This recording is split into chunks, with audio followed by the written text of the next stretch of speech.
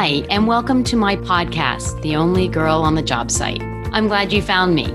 I'm Renee Beery, and I love empowering women to take on home projects, both large and small. I have been the only girl on the job site for the past 27 years, and I have seen it all. The good, the bad, the ugly, and everything in between. With my help, I hope you will be able to avoid the mistakes I've seen in the past and go into your project confident and knowledgeable about the industry so that your project is as smooth and successful as possible.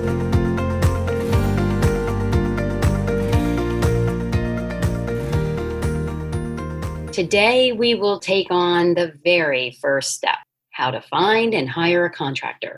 So you may say to yourself, I know a bunch of contractors. All my girlfriends use company XYZ. Well, that may be true, but that doesn't necessarily make them the best fit for you. Your girlfriends might have taken on smaller projects or larger projects. For instance, I have multiple contractors that I work with, and they're not all a good fit for all my jobs. I have a man and a helper, and he does my small work. And he will actually say, no, Renee, that's too big for me. Now, I respect that because he's being professional, but a lot of them wouldn't necessarily say that, especially if they needed the income.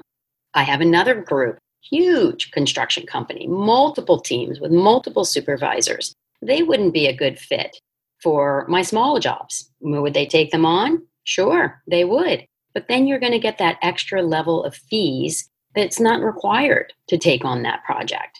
Then there's companies that have one or two teams.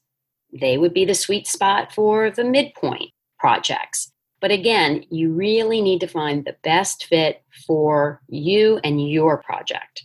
So definitely ask around. Don't go on a Google search.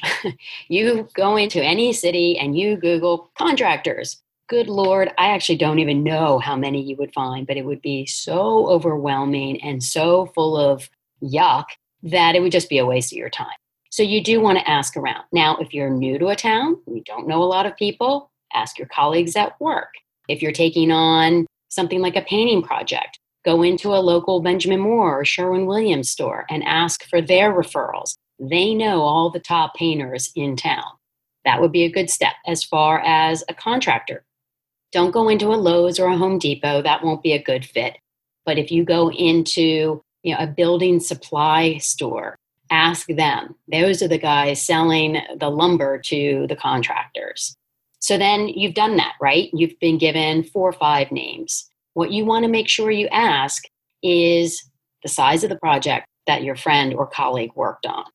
Don't ask about cost because that's irrelevant and probably wouldn't be a good indicator of the value of this company. But second, make sure it's within the last, say, 3 to 5 years.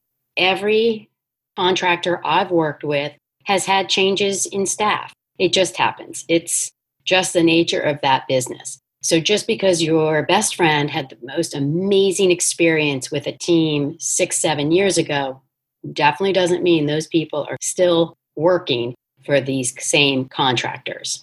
Doesn't make it a bad thing. That's the nature of the business. So you want to get referrals from people in the last, ideally 3 years, but probably 5 would be safe.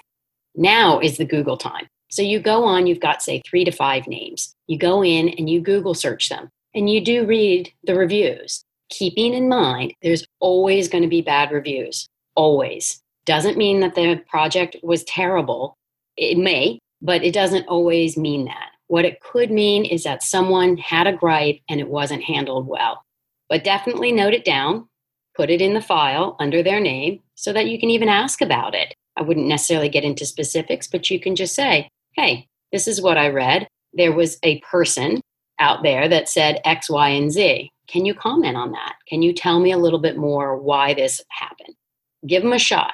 I can assure you there are times where the contractor is completely not at fault and the client is being ridiculously entitled or where the client is being outrageous in their expectations and demands. So it isn't always the contractor's fault.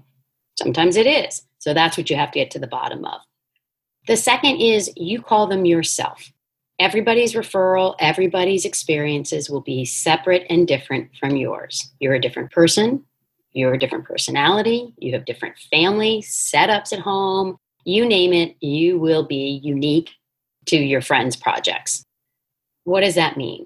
Okay, so your friend gives you the contractor's cell phone number typically. You call them at 10 o'clock in the morning. Well, they're working. They're probably on a job site. That's not a good time to ask them for 10, 15 minutes of their day. Set up an appointment. Say, hey, I was given your name by Jane Smith. She loved the work you did for her family room 2 years ago. The project I'm taking on is X, and I would love to talk further to you. Can you tell me a good time where we can have a short conversation about how we could work together? That gives the contractor time to say, hey, listen, call me in the evening, or I have an office morning hours on Mondays. That way you have them sitting calmly. They're not necessarily standing on a job site with machines going on around them and guys standing around waiting for direction. They're not going to be short on the phone with you. I've had more people call me and say, well, he didn't seem to have the time for me. Well, sure, he didn't. He was working. Now, contractor should have said, hey, Mrs. Jones, I don't have the time to talk. They're not always going to do that. You can't rely on that. You go in knowing that you need to set up an appointment. It also makes it much more professional. They'll take you more seriously and say, hey, this woman really wants to talk to me. I better make the time. So the other thing you need to do while you're on the phone with them is listen. Listen very hard. Do you like the person? Are they easy to talk to? Are they despondent or not paying attention, even though you've made this appointment? Are they a little pushy, a little overly anxious? These are things that you need to listen. I say, listen between the lines. Same as reading between the lines, but unfortunately you can't read it. But what you want to go over with them are things like licensed and bonded. Chances are they are all going to be that, but it's something that you need to check the box with. Do they have their own team? Do they work with subcontractors? Most of the mid to small guys will all work with subcontractors.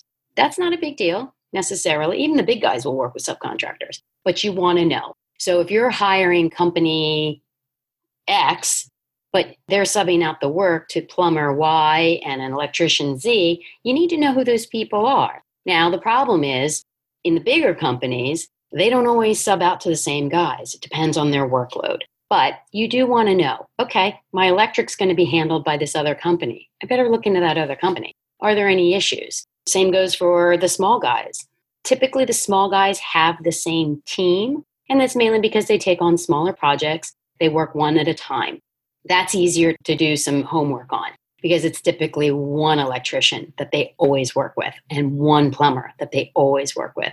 Painters typically have their own guys, but not always. You want to know about that. You just want to be aware. It's not necessarily a bad thing. You just want to be aware. The other is critical, schedule and timing. Right now, where I am, everyone is overwhelmed with work. I called one of my guys and he told me, love to do the project. It'll be 2 to 2.5 months before I can even start. And that's assuming nothing goes wrong on the projects he's working on. That's not normal. It's a good thing. It's a great thing. Our economy's booming and people are chugging away. But you want to know because chances are you've been dreaming about this project for years and saving for years. And now you're ready to go. And I used to tell people who work for me, just assume that you are 6 months behind when the phone call comes in, because at least 6 months ago, they were planning this project. And it's true. They're raring to go. And you're on the other line going, hi, my name is Renee. And you're just trying to get your footing, let alone jumping into this project on day one. So that's important. Then it's a little hard to do on the phone, but I would ask about timing. Say you're doing a bathroom renovation. You say to the contractor, I am doing a full-scale bathroom renovation. Everything is getting demoed out. Everything is getting put in. How often does that usually take you? They should be able to gauge. They might give a pretty wide gauge, like 3 to 5 weeks or 6 to 9 weeks. But at least it gives you a threshold and something to sort of start mentally preparing for. The other is a payment schedule. You know, everybody runs their projects differently, and it drives me crazy because there are very few industry standards. Some people want, progress payments or deposit and then progress payments. Some people want monthly payments. Some people want it as it's completed. Everybody's going to be different. And that may be a conditioning factor. If you have three guys and you like the payment schedule of one over the other two, and they all seem pretty even, maybe that's how you decide. It's all going to be different and specific to your project. Lastly, you want to meet these guys. You absolutely want to meet them in person. So you want to have them out to your house. Ideally, if you are married, when your spouse is there so that they can also meet them. And possibly even if there's kids and dogs, things like that, the contractor needs to know, what's he walking into?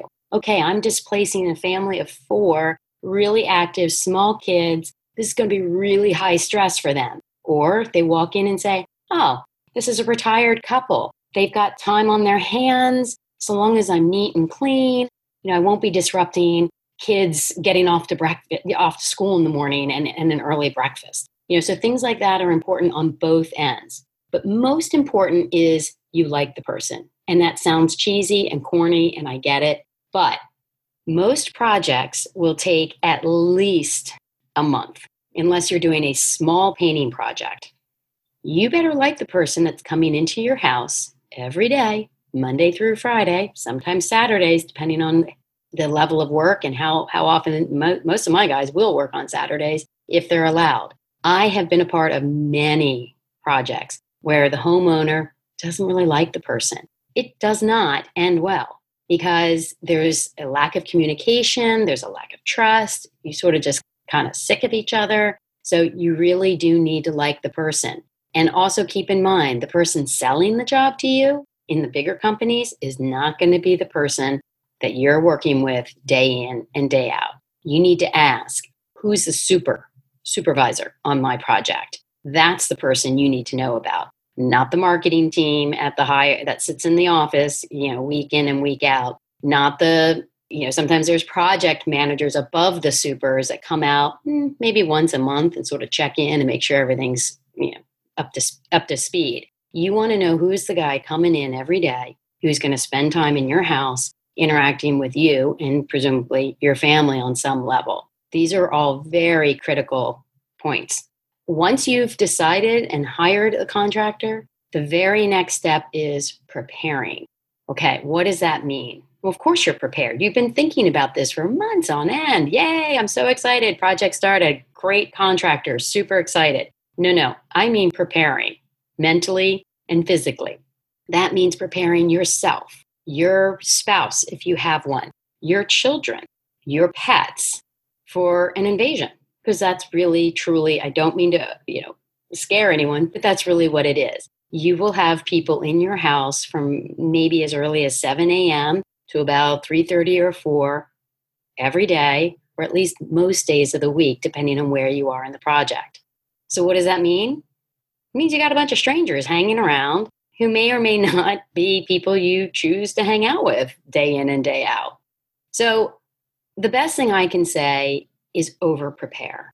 So that goes back to the contractor.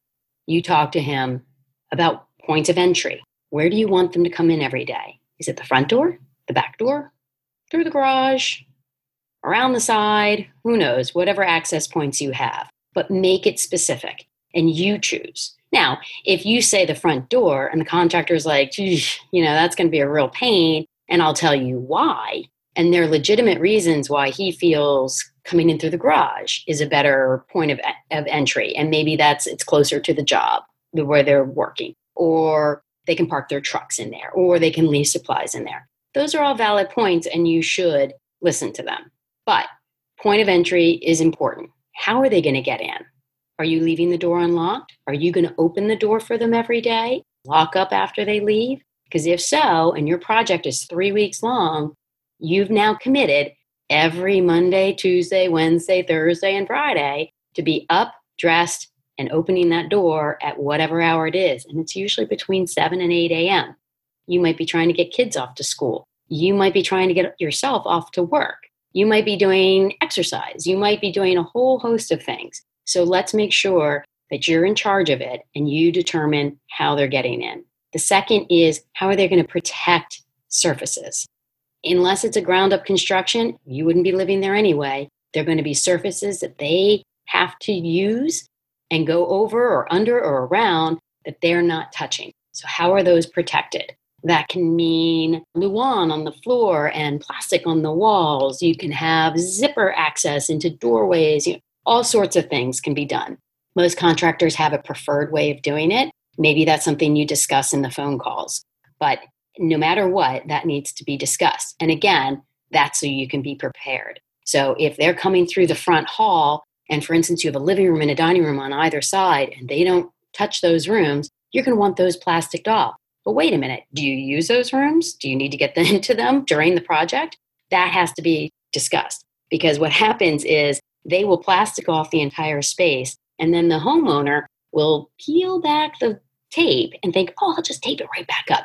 Well, every time you pull the tape off, walk into that room, walk back out of the room, you are dragging dust, debris, etc. in there. And chances are you're not sealing it up as tight as a contractor would. So then, something, it gets covered in dust, you get upset, you think, this contractor didn't protect my surfaces, when in fact, it just wasn't well protected because you didn't specify, hey, I need to go into those rooms and I need an access. So maybe a zipper is a better idea, or you guys can come up with something, directly in the house at the time. The second is, who takes all that away?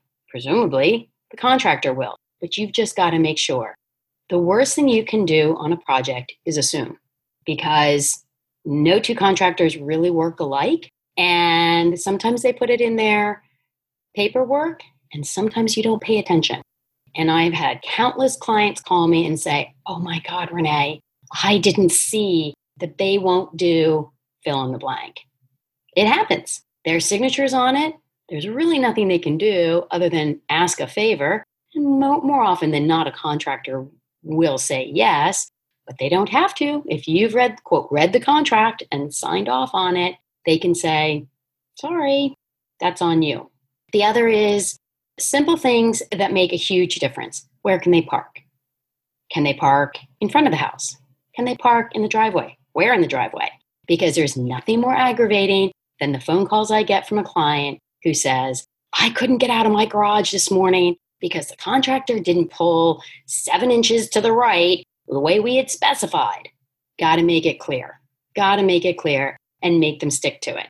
They were late to work. They were super upset. The contractor didn't mean it, for goodness sakes. You got to communicate. Got to communicate. The other is facilities. Everybody needs to use a bathroom during the day. I don't know of a single contractor that keeps a very neat toilet. I'm sorry. I love my contractors. I don't know what it is, but they don't. So best to designate, if you're going to let them use one of your toilets, designate which one and assume the worst. It will be dirty. It just will. If the project's big enough, you might want to consider a porta potty. That way it's contained, it's outside, and it's a line item on your budget that you will probably appreciate in the end. They also need access to sinks and water. Some of it is for, if it's a painter, they actually need the water for prep and cleanup. Where is that going to be? Is it going to be the kitchen sink? Well, maybe not. But if it's not there, then designate where. Again, be in charge. Be thorough. Communicate. Everything as much as you can up front will make your life so much easier. Another question is smoking. I swear, it seems to be the only industry where these guys still smoke. It is what it is. I have had clients freak out because the guys are smoking directly outside their front door. I don't blame them. They're not smokers. The homeowners aren't smokers. They don't want that smell in their house. Designate where. Also designate cigarette butts. I can't tell you the number of times I have gone on a job site and seen cigarette butts, and I'm picking them up because, I don't necessarily want my client to have to do it. And then I go inside and go, who the heck left their cigarette butts? It has nothing to do with anything other than bad habits. Some clients think it's very disrespectful, and maybe sometimes it is. But I tell you what, I would say more often than not, it's just they're not thinking it through. They usually throw it on the ground, stub it out, walk back in. They're not necessarily going to remember, oh, right, this lady said I have to put my cigarette butts in this location. I had clients get little buckets of sand and say, this is where they go. And actually, it worked. because it was obvious. Everybody knows what a bucket of sand is. You put your cigarette butt in, you walk away. So again, these are things that seem trivial, but can add to a level of aggravation that you already will be experiencing when these people are in your home for an extended period of time. So if you can remove any other little issues and things that sort of just pick at you over time that wear you out. Another is pets. I have a dog. Most of my clients have a pet of some sort. My dog is super friendly to the point of annoying. I have contractors who are afraid of dogs, but most of my contractors, whether they're afraid or not, just don't want to be bothered with them. They don't want the hassle. They don't want to worry, oh my God, is this dog going to run out the door as I'm trying to load things in? They don't want, a dog jumping on them. They want to just get in, get their work done, and leave. On the other side, I don't want my dog getting snacks from the nice guys at lunchtime. I don't want them eating, my dog eating a piece of a ham and cheese sandwich because the guy thinks it's fun. I don't want to worry about my dog running out. So what do you do? So a couple of things. For instance, I crate train my dog. I would probably put her in the crate if I was not home. That being said, if I'm going to be gone at my office, outside of house for 8 hours, and you typically let your dog roam in whatever, the kitchen area, the mudroom area, the laundry room, maybe that's the area that's designated off limits. Because to put a poor dog in a crate for 8 hours or 7 hours a day or whatever it is would just seem cruel. And over time, you'll get tired of it because you'll feel badly. The other is outside. Some clients are like, oh, I'll just leave my dog outside in the fenced-in yard. Okay, if that's what they do, that's fine. But do the contractors need to get back there for any reason whatsoever? And think hard. Maybe they need access one day to this one area to get into the basement. You don't want them leaving that gate open a nanosecond more than they have to, and the dog gets out. And then you get the call, you're panicking because the dog is running around the neighborhood. So these are things that are really important. I've had clients with cats. We didn't even know they had them. One contractor came in, he's deathly allergic to cats. He spent 10 minutes in the house. He's like, I got to get out of here. They must have a cat. Sure enough, their daughter had brought a cat home from college. I didn't even know about it. It was up in the daughter's room, but it was in the house enough that the guy could sense it, and it made him, have a reaction. So these are all seemingly silly things that will give you hiccups in a project. And if you have enough over time, your project will wear on you and drag you down, and chances are not be an enjoyable experience. The last thing I want to leave you with is something that people talk a lot about, feel like it brings a lot of aggravation to a project, sours the job, whatever term you want to use, and that's the punch list. So a punch list, in case you didn't know, I have no idea why they call it a punch list, other than probably contractors are so annoyed by them, they want to punch the list. I don't know. But what it's supposed to be is a list of items that were in the scope of work that need further attention to get approved. What does that mean?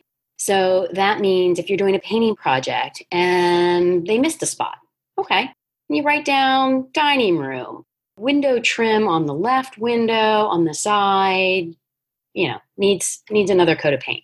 That's a pretty generic, average punch list item. What a punch list is not supposed to be are add-ons. So let's say this painting project in the dining room. So let's say they were supposed to paint the trim, but not the walls. All of a sudden you want the walls painted. That's not a punch list item. And if you put it on a punch list item, the contractor will get really annoyed because he's going to say, wait a minute, they didn't pay me to paint the walls. Why am I now being asked to do it at the end of the project? So items like that need to be added on to, ideally, in the very beginning, so you're not holding up the project, and also so the contractor has the right number of days, hours, and manpower lined up to accomplish it. But the other issue with a punch list that I have seen, unfortunately, is a 6-page punch list. That really should never happen, ever. A 6-page punch list to a contractor, in my experience, feels like a gotcha moment. Like, I've been waiting for this, and this is all the stuff you screwed up. If there are enough items to fill 6 pages. What you did wrong was you didn't communicate during the process. Okay, so let's go back to the dining room, the paint thing. Okay, so there's a spot on the left side of the left window, right, that just didn't get painted thoroughly. Let's say you changed the color from blue to white. You see a little blue coming through. That's legit. You may not have seen it either, right? Because it's not obvious. It's not like there's a blue dot. It's just sort of if you get up, reasonably close, but not with a microscope, you see a little blue come through. That's punch list. Now, if you did see blue from 5 feet away and they clearly missed something, you should say it along the way. Hey guys, I noticed X, Y, and Z. Could you address that? They're going to say, of course, sorry we missed it. So the best way to communicate that is typically with a contractor. Sometimes people get into issues because they'll tell the guy doing the work directly. He may forget. Quite frankly, he may not speak English well. He may not understand what you just said. He may not know if he's allowed to do it. He may, all sorts of things. It's really not his job to make the judgment call. You need to go to the person in charge. That may be the super on the project. So if it's a painting issue, that may be the painting contractor, not the guy holding the brush. But those are the kinds of things that you want to be speaking about as the project goes on. Don't just say, oh, okay, I'll add that to the punch list at the end.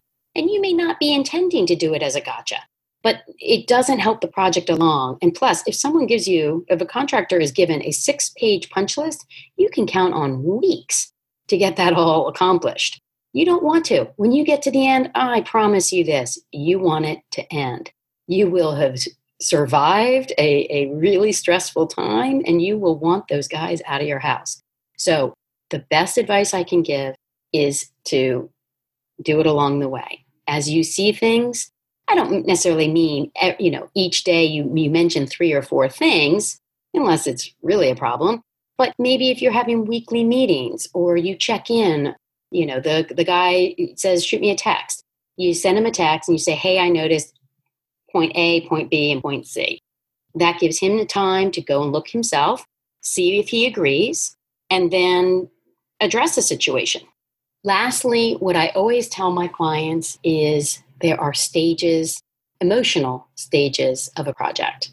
Everyone laughs at me when I tell them this. And then in the end, they go, oh my God, you're totally right. I don't necessarily want to be right, but this is what I have witnessed. So like I said in the beginning, you have been thinking of this project long before the contractor walks on the job. So the minute the contractor walks on the job, you are so excited. I mean, so excited, right? You have done all your research. You have all these grand visions of what this project will mean and do and add to your life. And that is fabulous. That's what we want. That's what every contractor, designer, you name it, that's what we want. And then the project starts and everybody's excited. A couple of weeks in, demo's done, or, all of the setup is all done and it's messy. And God, it's messy. And there's guys all over the house and they're talking. You hear phones ringing. Some of them play music. Some of them play music in different rooms or different music in different rooms. And it's annoying. There is dust everywhere, even in the rooms that they're not working on, because guess what? It travels through your air conditioning and heating systems. So fatigue sets in. Fatigue can last a long time depending on the length of your project. And fatigue takes many levels. The worst is if it gets to anger. And anger typically comes when something goes wrong. By something going wrong, I mean their cost overruns. There was a hidden surprise issue with a pipe in a wall. You didn't know there was a pipe. Now you got to move it or change your plan. Most people end up moving it because come hell or high water, they're not changing their plan. Or something goes wrong in the relationship between you and the contractor. That could be a whole host of things. So if it gets to anger, my experience, and I have been a part of those, is everybody loses. The client loses, the contractor loses, and the project loses. Projects always end, no matter what. I have some clients who would probably disagree with me as they're still working through issues, but they do actually end. But anger really doesn't serve anyone any good. So my hope is with these podcasts, with some of the courses and programs I offer, that we can avoid anger. I probably can't get you to avoid fatigue because they can be exhausting. And everybody has their own threshold of tolerance for a construction project. And sadly, you probably think it's higher than it really is. And until you go through it, you really won't know. And I know that's a frustrating thing to say, but it's very truthful. Having been a part of countless projects with countless clients, with countless different personalities, there really are no two that are the same.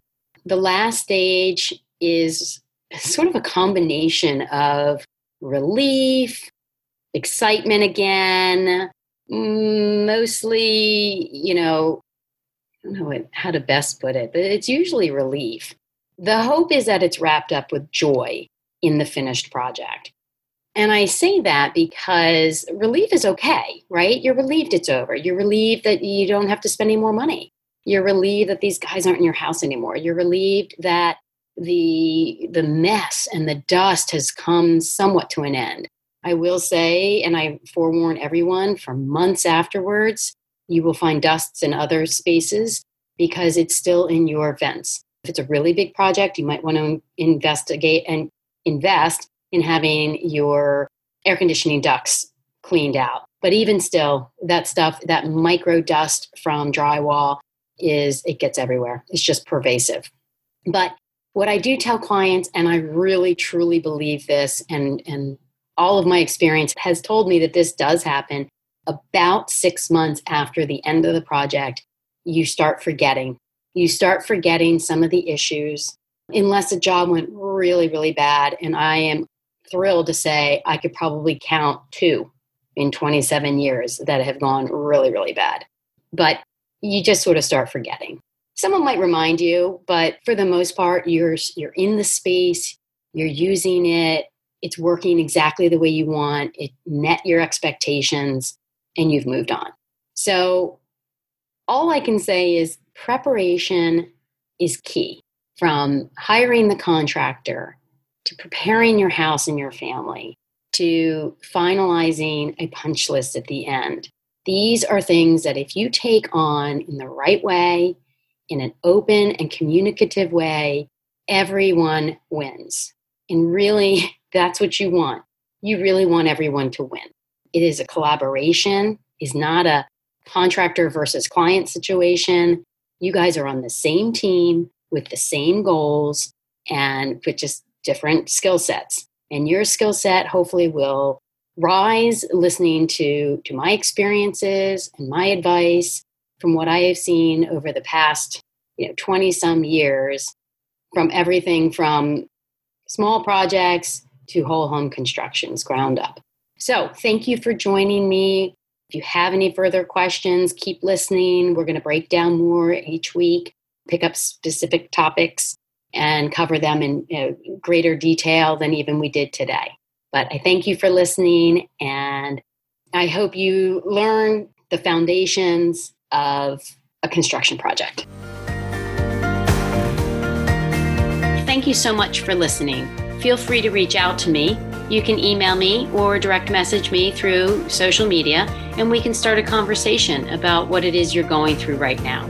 That will also help me come up with other ideas for future podcasts that I can share with everyone, as I assure you we're all in the same boat together. I would really appreciate it if you would subscribe to my podcast and leave me a review. If you would like to find out more about me and what I can do, please go to my website, www.devignedesign.com. Thanks for listening, and I hope to hear from you soon.